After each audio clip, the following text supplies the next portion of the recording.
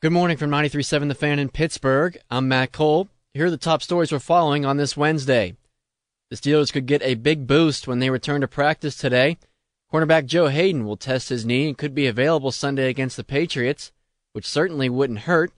But even if Hayden is cleared to play, Mike Tomlin says there's no way of knowing how much Hayden will help. I don't know that. He hadn't played in a number of weeks.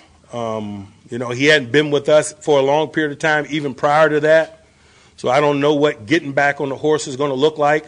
I don't know what his availability is going to look like. This is the first time I've come off an injury with Joe. Ryan Shazier officially placed on injured reserve, but Tomlin says Shazier still will make an impact. It's his spirit, man, I go see him, man, he wants to talk about the game plan.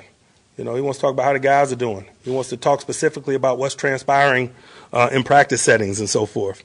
That's Ryan. Tomlin says they're still trying to figure out the best ways to use Sean Spence, Arthur Moats, and L.J. Fort to replace Shazier.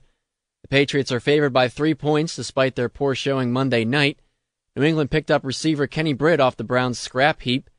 The Bud Dupree Show with Paul Zeiss this evening at 6 from Tavern 86 on Route 228 in Seven Fields. The Penguins are already in Las Vegas for tomorrow night's game against the Golden Knights, and presumably Marc-Andre Fleury. Fleury returned last night and made 35 saves in a 3-2 shootout loss to Carolina. Matt Murray is off the injured list and could play tomorrow night. Former Penguin Zarley Zalapsky has died. The family has said from complications from a viral infection. Zalapsky was just 49 years old. The Orioles and 8 Rangers have joined the list of teams asking about Garrett Cole. The Yankees and Twins have already been mentioned. And Japanese star Shohei Ohtani headed to the Angels, has a sprained right elbow, which teams knew about. He had a PRP injection in October. Quarterback Thomas McVitie, who had fallen to third on the Pitt's depth chart, is going to transfer.